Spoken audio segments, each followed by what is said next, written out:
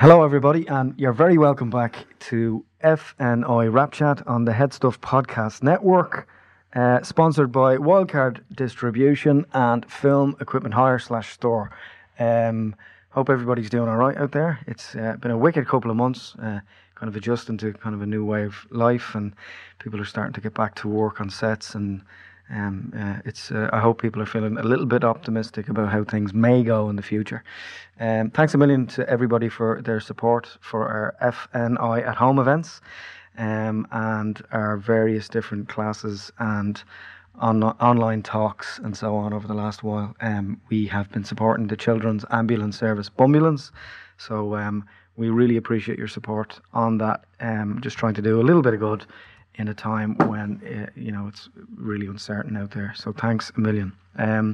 If you'd like to know kind of what we're up to over the next while, head on over to www.wearefni.com, and we have a screenwriting workshop with Colin McKeown, and obviously one with Ipwishin, which are ongoing over the next couple of months. And we're also delighted to say that we're supported by Screen Skills Ireland now, Screen Ireland, in relation to our online classes and events for the next number of months.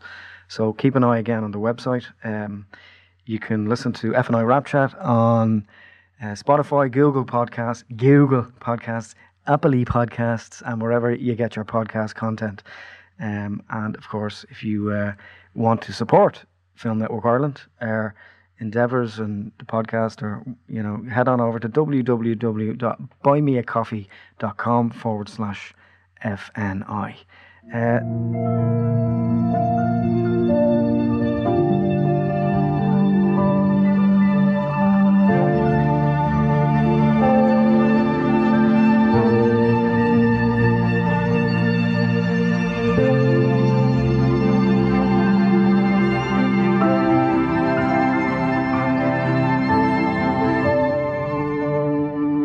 Friend of FNI, friend of the show, friend of mine, a friend of Ray's, who runs FNI, a friend of everybody in film and television, and a producer, an animation producer, a company director, a coach, and he's deadly at drawing.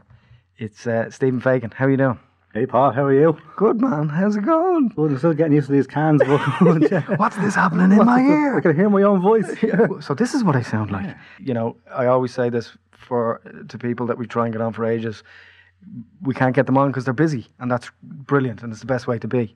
How's lockdown been for you? And Lockdown's been interesting. I think it's been interesting for all of us. We kind of had a head start in lockdown anyway, because my family, but I live in a small little town in the west of Ireland, so on the Midlands, so it hasn't been that crazy really. Lockdown was just normal really for us, so it wasn't too bad. I think a lot of other people had an awful lot worse. So you were kind of, I suppose when people were wondering what to do with their time, you're like, well, this welcome to my world, fuckers, kind of stuff, was it? Over the last while? Yeah, essentially, yeah. Well, like the other thing was animation was still booming, still flying along, and a lot of people are moving over to animation now for content. So, I mean, the animation industry in Ireland, I don't think has stopped. Yeah. I think, if anything, it's got busier over lockdown. So, there was a lot of work from home, but screaming kids at home and trying to organise that. So, So, yeah, it was a different scenario. What I found with lockdown, I don't know if this is my assumption of it, was that some people were locked in and they couldn't do their jobs, and because their jobs are outside or wherever, and then some people like the animation industry were like locked in doing the work, and you got to keep working and knuckle down, lads. Knuckle down. So there's I think there's massive extremes there for people. So maybe you might tell. I know the answers to all these questions, but maybe you might tell people kind of what it is that you do and how you got into what you do. Yeah. So what I do, I'm an animation producer. Primarily, I've worked in animations since 2000, so it's nearly 20 years now. Yeah, well, I started off in e-learning and worked through different projects and so on, and set up an animation studio in Dublin, and left that then in 2018, and then set up a new studio, Studio Mala in Roscommon, last year. Okay. So it's one of those things I've just always come back to. I'm also a lecturer in the Creative Leader program in TU. I work a lot with Screen Skills Ireland and Animation Skill Net. So we sort of set up the Animation Studio Lab and Creative Leaders program there. I'm a coach. So I'm a big sort of advocate for creativity, I think.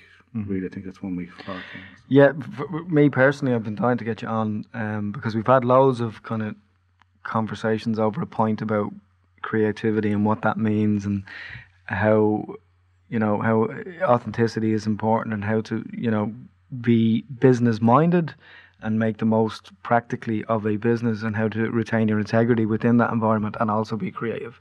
So it's a balance between the commerce and the art kind of thing, and we've talked about that. So I'd and you gave me your 2 cents on that. So I wanted to get that kind of for the record as well. How important is it? We had pre-organised a class with Stephen and Ray around this before lockdown, which we'll be rescheduling as soon as we get the go ahead to kind of be in larger numbers in one space. But what does we'll start at the start, I guess. What does creativity mean to you? Personally, it means everything. I've had a lot of time to think about that subject. I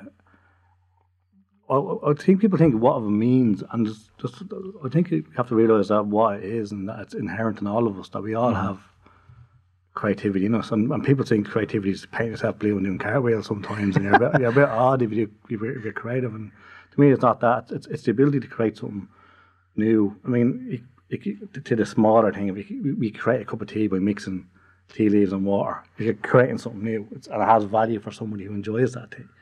And it sounds very sort of small, but really it is that mix of things and bringing something like novel and it has value to the world, And even if that value is just in terms of entertainment, or it just makes a difference to someone's life, I think it's looking at the world differently, And so it means, to me, it means that it's, for me, I love to find what people love to do, whether it's accountancy or whether it's like engineering or animation, and really find what really sort of sparks their passion. What drives them. And then how they can build on that, really.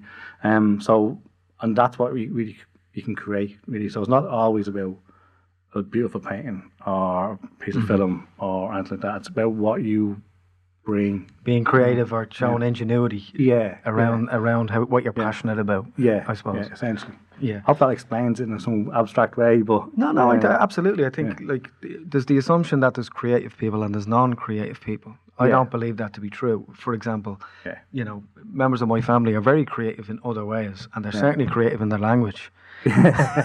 So, that kind of thing. I mean, the very notion of what it means to be an artist is inherent in all of us as human beings. Yeah. Anyone that appreciates a painting, a sunrise, whatever it is, it exists in them, I suppose. Am I right in saying? Yeah, essentially.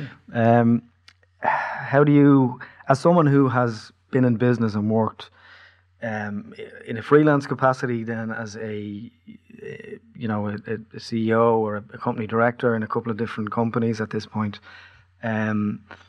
what tips would you give people to retain their creative integrity and push themselves forward, from a business perspective? So would you have any tips for how people can kind of marry the commerce and the art, essentially? Number one, I think, is know your value. I think in sort of creative circles or the creative industry, people tend to undervalue themselves. And that's where and they undervalue creativity and their own abilities then as well. Now, some people overvalue themselves, but knowing your value. On Shaw. Sean Paul. Paul. What can you call you? Paul's putting his hand up there again. Just call me Sean Paul. Hear me now. But I think knowing your value, knowing what you add, and knowing what your worth is important. And because I'm as big a culprit of it. I'm no expert and no master of business and anything like that. I might have a little bit more experience, but I don't. I slip into the same traps as everybody else. I think the number one thing though is that knowing your value and really reflecting on that. And it doesn't always have to be, I make awesome content. It could be, I bring like organisation to a production, or I can really see things outside the box. Like I am probably the most disorganised person in the world. My wife will agree. I am like walking chaos, but I am slightly creative as well. So there's what my value is that is in creativity, and I really empowering that in others. So I know that. And so if people go, you're not very organised. I know, but I have people who work with who are. Because I know my value. I know my value is this.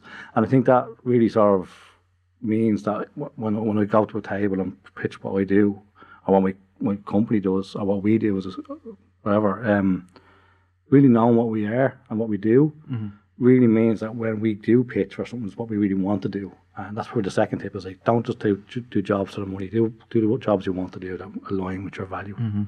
I think that's the Does it take a couple of kind of, not false starts, but kind of, experience in order to feel that way, that it's really important to leave your mark in the world in the way that you want to, as opposed to towing the line? I wouldn't even say leaving your mark. I'd say it's about respecting yourself and respecting the people you work for. Like what's great in Studio Mala is, which I really, really love the team and we love what we're doing, is like my role has really changed just to protect the value and the creative, to protect them. So you're like a custodian of the business. Yeah, essentially. So, but that whole idea of like knowing your value and picking projects that really align with our value, it's just really sort of embedded in our culture. And like, the whole thing at the studio was being punk, had a punk attitude to life, and just like working with the system, but sticking to the system as well, and because our value is important, and then that means valuing everybody else, So yeah, really, it is a case of really knowing your value. What was it initially that interested you in animation? As a kid, I guess. Most animators will agree, comic books, and then go, like, there's no comic book drawing course, so let's do animation, and then Sullivan Bluth was in Ireland at the time. It was just closing down as I went to Ballyfermot, so that was a bit of a downer. But I really, it's a weird one for me. I don't think I'm the best. I'm not the best animator. Like, there's way more talented people than me out there. I think what attracted me was just the process of it and people working together and the collaborative nature of it, and that you can do anything in animation. Can't do everything, but you can do anything. You know, it's a case of like going beyond into the abstract and using abstracts. Live action can't do, because you can bring abstract concepts into animation that people really you couldn't explain with like live action. Like absolutely build other worlds and different realms and stuff that just, particularly in this country, you just can't. The budgets are not there to do it. And essentially, then like the cost of production becomes so low in animation, people can do it in their bedrooms. So it's it just seems like a really good way of exploring universes in your head. If that explains it. So would you say that in a way you're kind of the or anyone who's kind of an animator would be like quintessentially dreamers, like big dreamers, in a good way, in the positive way? Oh yeah, dreamers. Yeah, like I would definitely be up in the head, up in the clouds a lot. Like I'd be a thinker. Off in La La Land most of my life, and most of my friends and family would attest to that. But I'd say it's a nice place to be, as well. But there's also the practicalities of animation where, you have this idea, how are we going to make it happen? I think there's an illusion with animation that people think, okay, there's loads of money in it. You make a piece of animation and then it's like massive payouts and stuff like that. Like, there's the odd hit, like the Peppa Pigs of the world, and but there is payouts. But so I think what it's good. It's good to kind of, I suppose, show people the distinction, because the from the outside looking in, a lot of people who are not involved think, well, Ireland's in a rich vein of form now with animation, and we're making rolling in money and blah blah blah. Animation itself it's massively beneficial for Ireland, but hands down. It's like, if you consider that every euro spent, this is got statistic is that every euro spent in Ireland on animation generates €4 of foreign direct investment. Wow. So every single euro. So you can understand why they're sticking more money in. Yeah. But you can never put enough in. Yeah. And so in terms of like how that would work, like look, I'm not saying it's not a profitable industry. It is. It's actually brilliant industry. It does make, but its value is beyond the money it creates. Like it's long-term employment in places. It's like the innovations in animation. Like, I mean, people are doing stuff like AR, VR, going from animation. You know, so it's a lot of stuff there is happening from animation. So it's such an interesting space to be in. You know. Yeah, there's a lot of. I'd imagine as somebody who doesn't come from an animation background, but somebody who does work a little bit in animation from time to time on VO and voiceover and whatever else, it seems to be that there's a lot of cross pollination now in a way that there wasn't before. Yeah. Like a lot of projects, for example, a business in Ireland now that would not have existed 10 years ago, which is doing really well, is a friend of the show runs Storyboard Workshop. There's a company now that does storyboards and animatics, which is wonderful to see. So that's, an example, I guess, of the progression of the necessity of valuing that work. Yeah. Yeah, exactly. And what's great about animation is like you can do it like as we're in Boyle. Studio Mala is based on Boyle or Roscommon. Studio Mala and Chris O'Dowd. And Chris O'Dowd. Paul Young is from there as well, from Carcan Saloon, so it's pretty it's long-term projects in a place like that, in a place like Boyle, like that. It's not a case of the live action crew coming in for 2 months and going. It's a case of we can be there for years on end.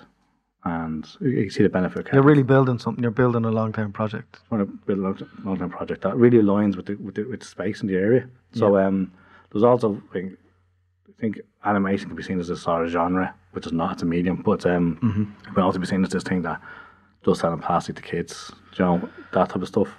Where there's a lot of really good content out there that's really wants to make something meaningful and different. And so what we're trying to do is actually trying to be that punk in our content as well. We're trying to alternative in a good alternative genres for animation and stuff like that, and pushing to new ground and being on the fringes actually helps. So being out in Roscommon, not in the city centre, actually is part of that whole thing. It's part of the magic, that kind of rustic thing. I mean, it's not unusual. I mean, you look at the kind of Roger Corman that landed in Galway years ago, or again Bluth, Don Bluth. Speaking of which, Jerry Toomey, my business partner, used to work with Roger years ago. So really? Yeah. I'll be picking his brain about that. Yeah. There you go, Jerry. Roger Corman, what? So, what kind of for a lot of people, I know that from an animation point of view, as someone who really appreciates animation, I don't know a great deal about it. So, can you break down kind of the process, say, for a TV show, or how kind of pitching works, how the actual, does it literally start from a sketch from someone which becomes an idea, which creates a narrative, or does the narrative come first? Like which is like it's the music, it's the song thing. Which is first, the lyrics or the music? Well, like a song, it depends. Every single song is different. Some we have the music, some we have the lyrics. I think though, it's the idea of just I have an idea and pitching it, and just someone going, yeah, I really like that. As like it's long gone. I think the industry's matured an awful lot. So I mean, 20 years ago. There's always a sort of story going around MIP and Cannes, and I was met this guy at the bar last night at 4 o'clock in the morning. I pitched my show and he gave me $20 million. It was amazing. I don't know who made up that story or who got that. It doesn't happen. If it does happen, it doesn't happen as often as people would consider. Yeah. But what it is now is it's a lot of thought and development, because animation production can be quite expensive. So there's a lot of work on into planning and design, and so characters have to be designed according to the narrative, the themes and everything. So when we pitch a project, it's not just pitching words on a page in the script, which is a work on itself. We of course, storyboard, design. Is it much more calculated insofar as what may be coming up, or maybe you've got wind of a company or producers or whatever who are in the market for something like. And then it's like, okay, there's a deadline for that. Let's work towards that. Or do you have a slate of ideas that you're working on constantly? It takes so much time and effort to get a show off the ground that generally it's a slate of ideas, right? A slate of projects that you have. I mean, some producers are probably way better than me at that whole just thinking off the cuff and they want something like this and then pitching it. For us, it's about finding and it comes down to the individual studio and what their value is. I think for us, it's about projects that we really, really want to do. Yeah, the passion projects. Passion projects, and most of them are actually options, but we find something we really like and go, yeah, we want that's really us. That really matters with us, and we can really bring something to that. And some producers like yourself, looking like live action or anywhere else, will say that fits that needs. I'll go pitch something, and that's it. You know, so it's not just like a one-trick pony. That is how you make animation. It's all different ways. What I will say is there's no hard and fast rule with it. There's no hard, and that's kind of the thing. There's no hard and fast rules, but there's certain things that like it's expensive. The money wouldn't be there as much. So you really have to be clever how you raise financing. Co-production is a massive thing. Like I've talked to live action producers who've gone into animation and seen their first ever animation co-production and going, what is going on? It's like the Matrix. We're going into the Matrix here, like just in terms of this is much bigger than I anticipated kind of stuff. And the culture is very much different as well. Like there's a massive cultural difference with live action animation that people don't really recognise either. Yeah, but I'd imagine it's like, small. There's the breadth of, obviously the ambition of smaller projects or animation projects is no different. It's just the scale and the amount of people working on something, isn't it? Essentially, yeah. So I'd imagine it's is it a case of kind of getting over, because there's that thing, and mindfulness comes up a lot on this podcast, and about if the words imposter syndrome are said anymore on this podcast, I think we all have it. So in order to do well or to sell something or to get something across the line, you do have to come to terms with that, don't you? And kind of go, there's a difference between confidence. Confidence is good. I'm not afraid. I know how good I am. It's about what you were saying a little bit earlier about accepting who you are, knowing your value, and going, right, okay, now I'm going to go in and win that room or the pitch or whatever. Yeah, and actually to come back to value was actually really it. Confidence is a variable. It's the confidence is high one day, is low the next. But your value, what you think of yourself, your value, what you know you're good at, what you really know you bring to the table. That kind of stays the same. Yeah. So to be 100% confident 100% of the time means you're sitting around doing nothing, really. Do you know what I mean? Yeah, it's like, so I don't have to do that. Yeah. So confidence is only when you're being challenged. So I think knowing your value and is a thing. I very much suffer from the whole imposter syndrome, which feel that a lot, and especially when you're around like super talented producers or people who've done an awful lot, and you're standing there going, why am I even in this room? I would have felt that an awful lot. But I would say that when you have good people around you and you've got a good project and you really believe in the project, no longer becomes, or really believe in the project, even the company you're working for, it no longer becomes about you, it becomes about something bigger. And then that just and then it becomes a rising tide rises all boats thing, doesn't it? Yeah, essentially. So and there's that safety in those numbers. That essentially, and a shared belief that this is a good project. We had Damien Varley. Damien Varley's an ex-Munster rugby player who's now a director. Okay. And he was on the other day, and we were talking about the similarities between a group dynamic and an imposter syndrome within a group dynamic. Yeah. And he said that he very much felt as if he was not good enough. Like, this is a fella who captained Munster, numerous times, played for Ireland as well. And now he's a director. And the new challenges and the similarities between, your creative consciousness feeling as if you're not supposed to be in that room. But then, when the whistle blows, you're out and you're doing it. Can we ever win this battle against feeling that way? There is no fix, is there? It's like you're supposed to feel that way in order to be humble enough to do the job. Yeah, I suppose whenever we're being challenged, those things will come up,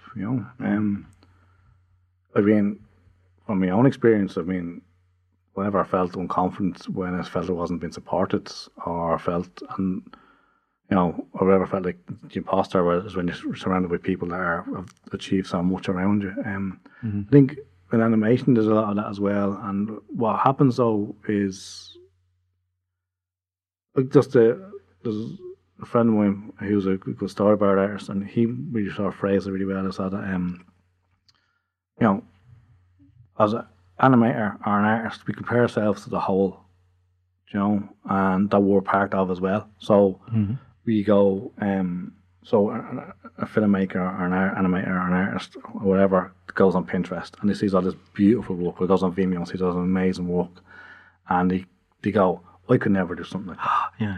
And why is my work not as good? And they don't realise that maybe there's an army of people behind that, or maybe they're really good at one thing that they're not good at. They would love you to be part of. Yeah. And so we sort of compare ourselves to the whole world. And that's like, they're automatically losing. There's no way you can't win that fight, you know. Yeah, it's but you know, the other side of that is you might have that David and Goliath moment, you know, where. Have you read Malcolm Gladwell's book on David and Goliath? I don't know about that, right? And there's a really interesting concept in David and Goliath that the person who was actually the better chance of winning was actually David. There you go. Statistically. Yeah, based on the science, but they know now that David has a better chance. Well, yeah. Well, it's that messy thing, low centre of gravity, and no, it was actually David was running down the mountain, so he had a slingshot. And back then, a slingshot was like you could go for like a couple of hundred yards. You know, like and hit someone dead on. Yeah. And Goliath, they reckon by his height and size back then, he probably had a halberd, which is a short sword, you know, or short spear. Yeah. And by his height and size, that he's probably had gigantism, which causes blindness. So he probably couldn't even see David running in the mountain before David hit him. So therefore, David actually had the tactical advantage. Yeah. But we all go David and Goliath because we think of this big guy in armour, not realising that maybe David had a significant advantage there. It's actually a lovely way of looking at things, because you realise then, do you know what, we all have. You know, you're values. a storyteller breaking down traditional stories and you know, and I just love assimilating them. But you're dead right. I mean, self-analysis in that way, or even in terms of that, what you said is a great analogy in terms of looking at deconstructing how people look at things. Yeah. You know, and finding new ways in. I mean, we might kind of talk a little bit about coaching and stuff and how that works. Stephen will be coaching for Screen Skills in their new mentorship program as well. What is it what are the key characteristics you need in order to, I don't know how you approach this. Do you look at someone and go, assess them and then go, well, I'll come up with a strategy to help them in that way? Or do you have a kind of a blanket way of working, or is it dependent, like a counsellor? Is it like dependent on who you're talking to, or how's that work? It's an interesting thing with coaching. Like I qualified to be a coach a couple of years ago. I was going through a sort of tough time myself, and I said, I'll take up a new thing to do, because that's what people do, right? Yeah. But I'll give myself something else to think about. But, so anyway, I took up coaching, and because I had a habit of just really wanting people to do well in conversations. You know, I maybe sort of would go, this is what you need to do with your life type stuff. And I heard that before. Yeah. I very quickly learned that coaching isn't about that. Actually, it's actually one of the most rewarding things I've ever learned to do. Right. It's one of the things I really value now a lot. And I sort of opened my eyes and my world up to a lot of people's and perceptions of how we think and talk. But coaching essentially has nothing to do with telling people how to live their life. It has nothing to do with like me know more than you, or not, and it's definitely not therapy. It's more of a case of like helping you find the answers to you, and by giving you different questions. Posing questions. And it's obviously it can be formulaic, it can be, you know, set rules and set tools you would use, but it's essentially just ways of trying to get you to answer the questions that you might not have asked yourself. And getting yourself out of the way sometimes. So usually like the lack of confidence, or the lack of understanding of your own values gets in the way of people succeeding and moving forward. And what coaching really is helping you to move forward. So generally how coaching works with me is just a conversation with people. Yeah. And then try to ask a few questions that get those little aha moments. But when they do get those aha moments, and they do Like really. Just to clarify, the aha moments are not like aha. It's more like yeah, where everyone breaks down into an animated sequence. Yeah. But you know the light bulb, isn't it? It's like I didn't think of that stuff. Yeah. And but what's great is I don't see it as a way of saying, okay, this is what you have to do. Usually, what someone poses a question or says, makes a statement, and then you help them break that statement down to the point that they go, oh, do you know what? I was getting to myself. If I do this instead, it would be easier, or and really do that. There's a lovely part in coaching, and it's what really sort of made me keep doing it. Was when you talk to people, especially there's a program I was working with Animation Skill on called Animation Studio Lab. And part of that I was doing some coaching, and there's a lovely part and a lot in that where a few of the participants were doing this, and it was one of my favourite things ever was they would realise what they wanted to do, and they would say like someone might want to be a director or animation director or storyboard artist or whatever it was, but they were so afraid of actually saying it, actually saying it, and when you get to a conversation and they go, like I want to be a director, and it would literally come from their gut, and they would come out of them and they just laugh, just like joyous laugh, and I was just like, this is why it's worth it. This is why it's all worth it. And what's great about that is like you just really want that person to do well then and go, and all they need to do, they have a North Star to go for now, and they just want to go for. So that's what coaching really is for me. That's an interesting way of putting a North Star to go for. Yeah. I think everybody needs that, don't they? They need that. Yeah. That purpose, or something or the courage to go after what they're supposed to go after.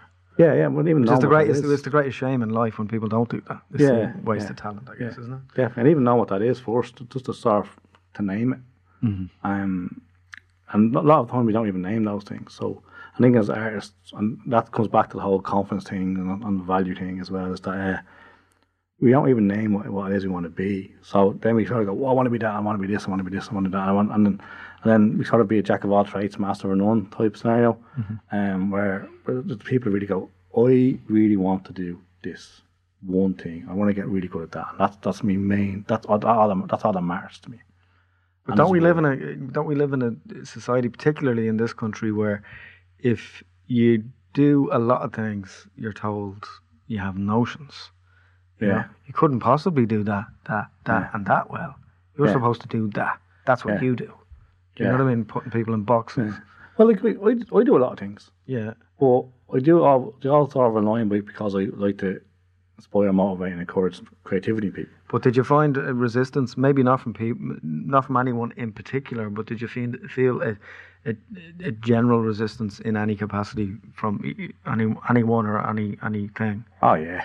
Yeah. Yeah. I mean, my poor family, like, I go, I've got this good idea. I'm gonna go do this, and they go, just do what you're doing. You know? Yeah. So and they're right as well. Like, I think as creative people, you go, idea, and you just drop everything else and go and do it. So I have this, like, now I'm in a nice place where everything sort of feels grounded enough that I can go, that's a great idea. I'll put that to the side for now. I'll keep focusing on what I'm focusing on, or else, I'll tip along on it later on. But I think it is a sort of the opposite side of the kind of being creative. Yeah, you have loads of ideas, but you have so many ideas that you never get them done. It's like Three Stooges syndrome, all trying to go through the door at the same time. Nothing gets done. But where some people would sort of go, this is a great idea, and just go with it, and then get it done. And they go, execution. Yeah. I suppose you learn that with experience, don't you? Yeah, definitely. Yeah. I might talk to you about focus in general. How do you practice any sort of mindfulness or meditation or anything, or what do you do when things get a bit hairy sometimes? Professionally, I mean, things get on top of you. What do you do? I know you do. Like, I know you do a bit of running and you exercise quite a lot as well. So not to have a bit of a COVID belly now, so I wouldn't say that much. COVID punch. Looking good. I mean, I think, like, I talk about exercise and talk about and reading a lot, and I do. But like everyone else, I slip, and I all of a sudden I haven't been exercising in a week or a month, and I mean, chocolate bars, and so it's a constant thing. I think though, what I do is I'm lucky that where the studio is, like, where I live is just lakes and forests and we just go for a walk and hang out. And like every morning before I walk for a few months before a lockdown, I was going to Lockheed Forest Park and I was coming and just going for a walk. And this lovely, beautiful, like natural treasure. You haven't lived until you visited Lockheed Forest Park. But no, it's gorgeous. But I do that. Mindfulness wise, I think I like talking to people. What I find helpful is talking to other people and sort of see how they're getting on. I do listen to that Headspace app, and I'll just do sort of 10 minute Headspace meditation just to calm. Wipe the slate clean, recalibrate for a bit. Yeah. Love learning, love drawing, love reading. So anything that I love, I'll just do. We ask a question of everybody that comes on the podcast. Yeah. How do you personally deal with rejection? Because there's lots of ups and downs, Rejection's not a bad thing. Rejection's like, it's the great leveler. Yeah, I've been rejected all my life. It's just a norm. It's how we perceive failure and success. I think it's by rejection sometimes. And it's like, do you know what? Rejection is not, no, that's it. You're not good enough now. It's just you're not good enough forever. It's just, this is not up to scratch now. So it's like, what do we need to learn from this? Like, I've definitely been rejected more times than I've succeeded. Like, but I think you have to perceive rejection as just a test. Great sports players don't go on the field and lose and they go, oh Jesus, I'm rejected. But that's the same test for us as producers and filmmakers, that we don't go to a broadcaster or a funding body and say, here's my thing, and they go no. They go no because, and they go back, and then if you think it's good enough, you'll work on it and improve it. It's when someone rejects you and you go, well, that's their choice. I'm really good, and they don't go back and go, well, what can I do better? How can I fix this? What way can I get around this issue? And not looking at myself and figure it out as a way to learn. Then rejection becomes a thing of like a terrible thing because it didn't improve upon myself. Yeah. But if you look at rejection and failure or anything, I've put like a chance to go, well, what wasn't working there? What did I do wrong? How can I make that better? I think it's like the very notion of winning and losing is a construct that doesn't exist. Yeah. And it's a very black and white psychological construct which people place too much value on. Definitely. Do you think? It's like you said, there's only learnings. And I don't want to pull out any Conor McGregor type quotes here. Win or learn nonsense. Yeah. Which, in essence, some of that stuff is right. But the notion of, in animation, film, and television in general, there's always that kind of the grass is greener, or why did that project get made? Well, the reality is, am I right in saying that they had the courage to follow through on it and learn and fix it, and whether or not it's good enough is kind of irrelevant. Yeah, follow through, really. They did it, and you talked about it, and that's the difference. Yeah, and this is literally it. I think people, even if you see, everyone does it, don't they? Especially like students, not to class a broad generalisation on students and people with less experience in production, but would go, oh, look at that ad. I did that myself in my bedroom, or whatever. Or look at that thing. Oh, that's really easy. And there's a thing called the Dunning-Kruger effect, where the Dunning-Kruger effect, superiority bias. No, it's essentially it's simply to let you know the more you think you know. So it's confidence. It's a cognitive. I've done a bit of research on this as well. It's a cognitive bias where people have a superior, an unjustified superiority. Yeah, essentially, where not based on fact, and they're unaware of it. Yeah. So but basically the idea is like that they're learning a new skill. They go, I'm really good at the start. They go, oh, this is really easy. I'm really good at this. And therefore, everything else in this sort of sphere that's related to the skill is really easy. I'm amazing. And then they don't realise. Then over time, you learn. Oh, this is actually a bit more difficult. So your confidence server drops. There's a point where it levels off, and then your confidence sort of increases then because you know you're really good at it. And the evidence is there. And the evidence is there. But it's a natural thing in all of us. So where was I going with this? You're saying something about Freddy Krueger. Freddy Krueger, yeah. Well, no, it is that thing of like failure and learning as well. It goes back to all that. So I'll just keep on learning. And those little knocks in your confidence are just a chance for you to go, well, what didn't I know? Really, that's really. Yeah. How can you? right the wrong on the next thing. It sounds very philosophical and but we've all But it's true, right? I mean, you make changes and you move on, you do good things, or you stay in the past. Yeah, I think the main thing though is the whole thing of knowing what your North Star is, and if you're that person that just I want to do this, I want to do that, I want to do this, and then you're getting rejected, you're getting rejected, it's because you kind of go, I have to go back and work on this. Well, maybe it's not what you want to work on anyway. Yeah. Work on what you want to work on, and then you get there. And it's all those little simple things that Yoda would say. I'll show you. Try that. North Star you need. Yeah. Any tips? What tips would you give to yourself, kind of starting out, looking back now, or which would I suppose apply to young people kind of starting out in the animation game in particular? Know your value. Be kind. You don't know what's going on with other people, and we're all in together. So you have to work well with others. Yeah. I was going to ask you how you deal with difficult personalities, but I was going to say you'd probably just go sack them. I don't actually. I don't. Sack them. Depends. How do you no? But it comes up, and obviously on sets as well. It's not vastly different. But how do you negotiate from a human resources perspective difficulty? I think I've learned a lot over the past few years on that particular thing. There's a time and place.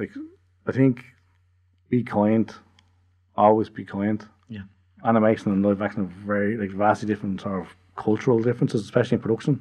Yeah. Where I'm assuming a live action production is a couple of days to a couple of months. Mm-hmm. Where animation are talking years, a year, 18 months. So you can, in a live action shoot, you can go and you can stamp your feet and get things done, and you can walk away and go, I never had to talk to that person ever again.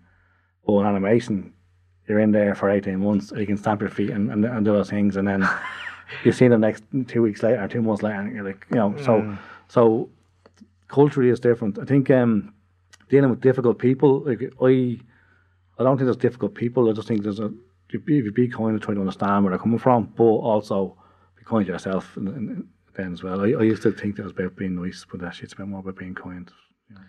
It's affording people the kind of the same luxury or space that you'd. But most importantly, because a lot of people, one thing which is common with a lot of successful people is they attribute a lot of that reasoning that you've just mentioned there to success, but they also neglect themselves in that. Yeah, they're so busy looking after everybody else that they're not noticing what's creeping up on them. Yeah, it's about being kind to yourself as well. That's kind of why I say be kind over being nice. I think sometimes you can be nice and people just walk over you, and because you're not. But sometimes kindness is the best way to go. If you just give people a bit of listen, see if someone's been aggressive or difficult, it's usually because they've got their own problems, and their own issues, and especially now when the toxic masculinity has become a thing, and that type of stuff. It's like, that's something we all have to start learning about more. And start saying, okay, be aware of people are bringing aggression to places, which I don't tolerate aggression. I just think everyone deserves a place to be happy in, and if you're working, and spending 1/3 of your life in a job, you need to be in a place where you feel happy in yourself going into it, and so you can give your best work. Difficult people in a sort of a 18-month production, I couldn't stand it. I honestly couldn't tolerate it. Couldn't deal with it. High pressure situations are bad enough as they are without.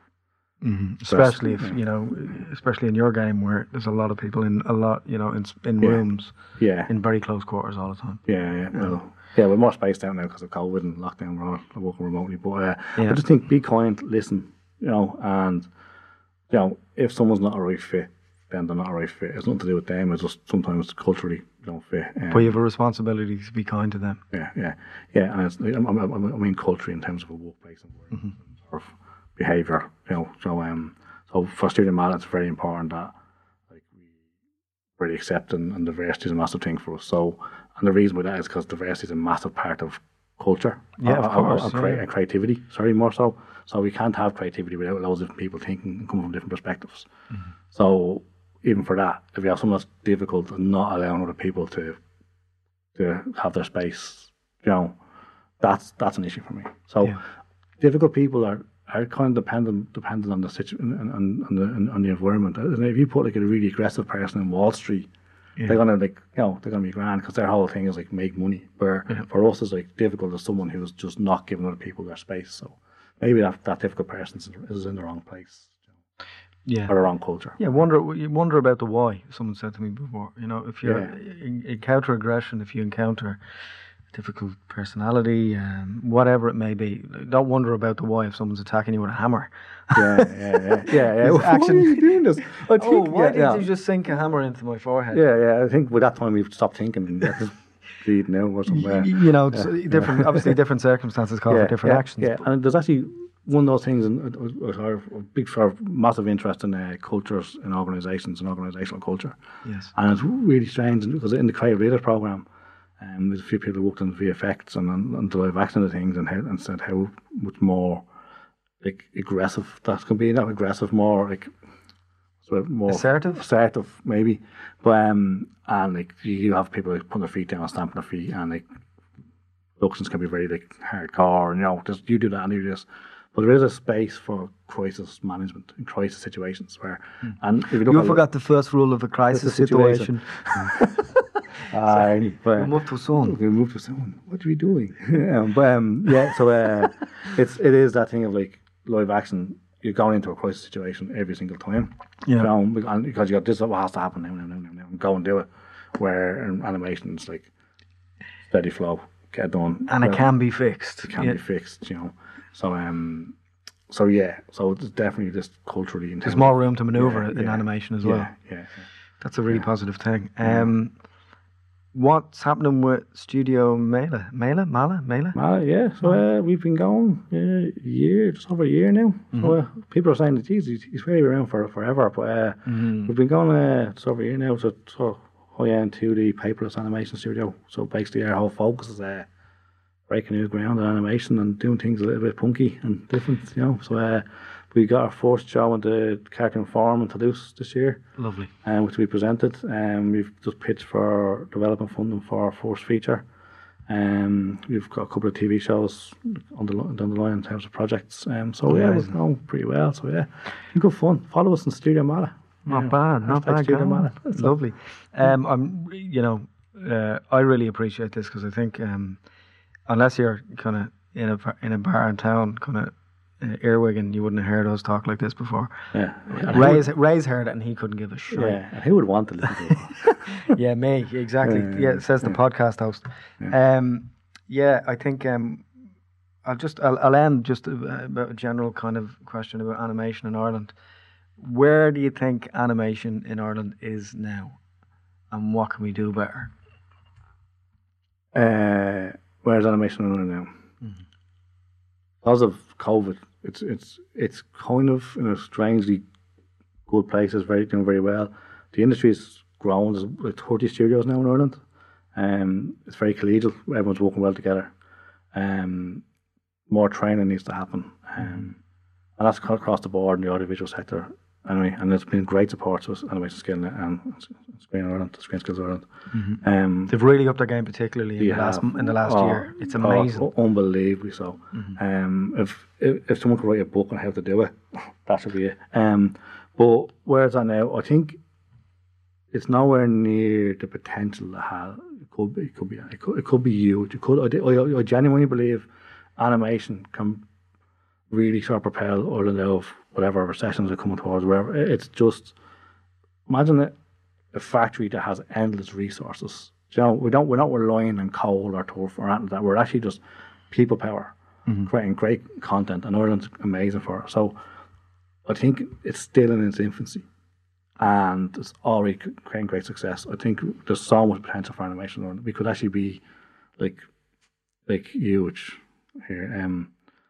Where it's going, it needs an awful lot of support. It needs a bit more funding. As a producer, I always say it needs more funding. It's just, sorry, funding bodies and broadcasters, but it is, and that's just the way it is. But as I said, every euro spent in Ireland on animation generates €4 of foreign direct investment. So it's a no-brainer that way. Especially if you have like Cartoon Saloon as an example, but most in Galway and Elk in Dundalk. There's some studios actually outside of Dublin, and the impact of those studios actually in towns, and how they get the social and economical effect of a studio. Yeah. Was massive. So I think animation could be the feel-good effect as well. If it raises spirits. It does in an area. To know, and then the pride. Then if something does well, it's like this happened here. And it engages people. In a positive way. It can become more than a business. Like, we're at like 2,000 or 3,000 people working in animation in Northern Ireland at the minute. Wow. For a small country, that's pretty big. We have a massive younger population who's just dying to get into it. I mean, is it still the case now that the country is not churning out as many animation professionals as it needs, so that a lot of people are being shipped in? We need more, We need way more. And that's the thing. Like even now with people losing their jobs, and unfortunately, I mean, there's spaces there in animation. It's not just being able to draw. It's accountancy. It's engineers. It's IT professionals. It's lawyers. We need everything, because what animation does and is actually. I was only talking to a friend of mine about this yesterday. Is like, if you ever want to learn business, animation production is the best way to learn business. You won't make loads of money in it, but it's the best way to learn business, because it needs everything. It needs accountancy, lawyers. It needs design, innovation. It needs people management, HR, everything. So I mean, people should definitely be looking towards animation as a career path, if it's not directly in the art and creative, because other supporting things that need to be done there. So, so definitely, I mean, even production management, producer management, production coordination, training, I mean, it's all required. But the scope of animation and the potential of animation to really benefit our economy and small towns across the country, and it's massive. It has so much potential. So, but I think it's still in its infancy. Still more. Absolutely. I mean, famous examples, Cartoon Saloon and so on. We need to support in order to have a greater level of success. And it's great that you what you've done and where you're doing it as well. Bringing a little bit of Dublin to Roscommon. No, in fairness, I'll just sort of say Roscommon's been based on Roscommon's been fantastic for us. I'd say you've huge support. I mean, like the rap fund, Sarah Dillon, the Galway Film Centre, and the rap fund has been fantastic. Local enterprise boards have been fantastic. WTC, the local community in Boyle has been fantastic. It's been like a very pleasant experience so far. Actually, one of the reasons for moving there was not just the fact that I lived halfway down the road. It was I was thinking, the average wage in Dublin, isn't enough to support people really anymore. But if you were to live, if we can create animation jobs in the west of Ireland where you could live pretty well, comfortably, on one income up to 40 grand a year, 40 grand a year, you can actually live pretty well, and have a really good quality of life with that. I think that's I found myself chatting about this a couple of times over the last couple of weeks, and people I was chatting to were kind of echoing the same sentiment. It's like, I can't afford to live in Dublin anymore. Why can't I be a director and get and be and have the same opportunities that are available to me in Dublin somewhere else? Or job opportunities or whatever it is, or just earn the same level of money and not have to worry that it's been a wake up call, even with the PUP and the COVID payments and so on for a lot of people. Now we're in a weird place with COVID and getting back to work, or freelancers who are I know freelancers now that are afraid to take jobs because they're worried that they won't make rent. They'll take it, they'll get cut off in some way, or the ambiguity of what's happening at the moment. So it's a weird one, and credit to, sound like Roy Keane now, credit to people like you that are trying to think outside the box and go, right, let's do that there. That needs to happen there. There needs to be more of that in the Midlands, and definitely, and different places, all around the country, and that's what we try and do now. FNIs, by going to festivals and stuff, is to try to, just engage people in different areas, and people should feel part of the conversation and the equation. Yeah, and even to think about it, like if someone's to set up a studio, like I mean, there's the offline festival in Bohr, you know, there's a big push there to set up like a production community there, you know. But think about it, like if we can get like studios and post houses and production companies to move west, and to move outside of Dublin, you know, there's a benefit of a tax credit, regional uplift for the time being. But there's also like, you know, like the benefit to the area is massive. Like one of the benefits for us, if by setting up in a town like outside of Dublin, outside the main city, is that, you know, and a big love of Dublin. Like I'm from here, I love it. But is that like you make €1 million in Dublin? That's like a drop in the ocean. This debate is gone. No one sees it. Yeah. You make €1 million, bring €1 million into a small town that's been like left by the last recession, decimated or whatever, or anywhere, you know, anywhere like you see these towns on the ghost estate still, and you bring €1 million worth of work there, and it creates 4 or 5 jobs, and they those 4 or 5 people have those jobs, maybe got their families there. Then you're actually not just getting that production major, you're actually making a difference to the whole area. And you know, and that's something that really sort of attracted me to set up again. You know? So it was so much more than just starting a business. Oh yeah, I mean, we want to make, if we want to make money into our business, it's not about. I mean, no one really. And kind of like you said, how do you manage to be in the business and the creativity stuff? And it's like, you know, it's if you're doing creative stuff and you're following what you need to follow on into art and you know, you have to be prepared for the struggle of it. Like, you know, it's not about really making money, really. You know, it is obviously to an extent you have to survive, but beyond that, it's about doing something that has value. Yeah, I suppose being altruistic in a way, or like leaving a positive and encouraging kind of legacy, maybe, you know. Yeah, so, yeah. And not an ego trip, but, you know, a legacy insofar as this was a good thing that helped in some way, and entertained. Yeah, have a bit of fun along the way as well. Like, you know, yeah. But I mean, again, difficult people. Why would you do it? Like, there's no. Life's too short, you know. So it's the whole thing of like doing what you love to do, and then find a place where doing that will actually create the most value. You know. So for me, having a studio in Roscommon, having in Boyle, having a massive effect there, makes a massive like reason to do animation. Like, you know, not just like any altruistic thing. It's literally think wouldn't this be great to do here? Actually make a difference here. Really, so yeah. Yeah, it really staggering stuff. I mean, it's amazing what you can do when you actually take a few calculated risks. Yeah, well, I have to say, I mean, the team we have is just like fantastic. Like Sean's a creative director, and he's like just a talent. And then Sinead and Neve, like Sinead's shout out, whoop whoop. Sinead and Neve, Sinead's our art director, super talented. Neve McKenna, our new production and community manager, and Jerry Toomey, our financial director. So we've got a really good mix there, and everyone comes from different angles, so that's really been what has really worked for us as well, having that team of people, and beyond that, the animators and the artists obviously who have been just fantastic, like, and the grafters. Amazing to work with. Guys, if you're interested in seeing a little bit more about Studio Mela, go to www.studiomela.com. Steve, thanks a million for coming in. Thanks, Paul. Do you want to go for a pint? I'd love to, but I'm driving.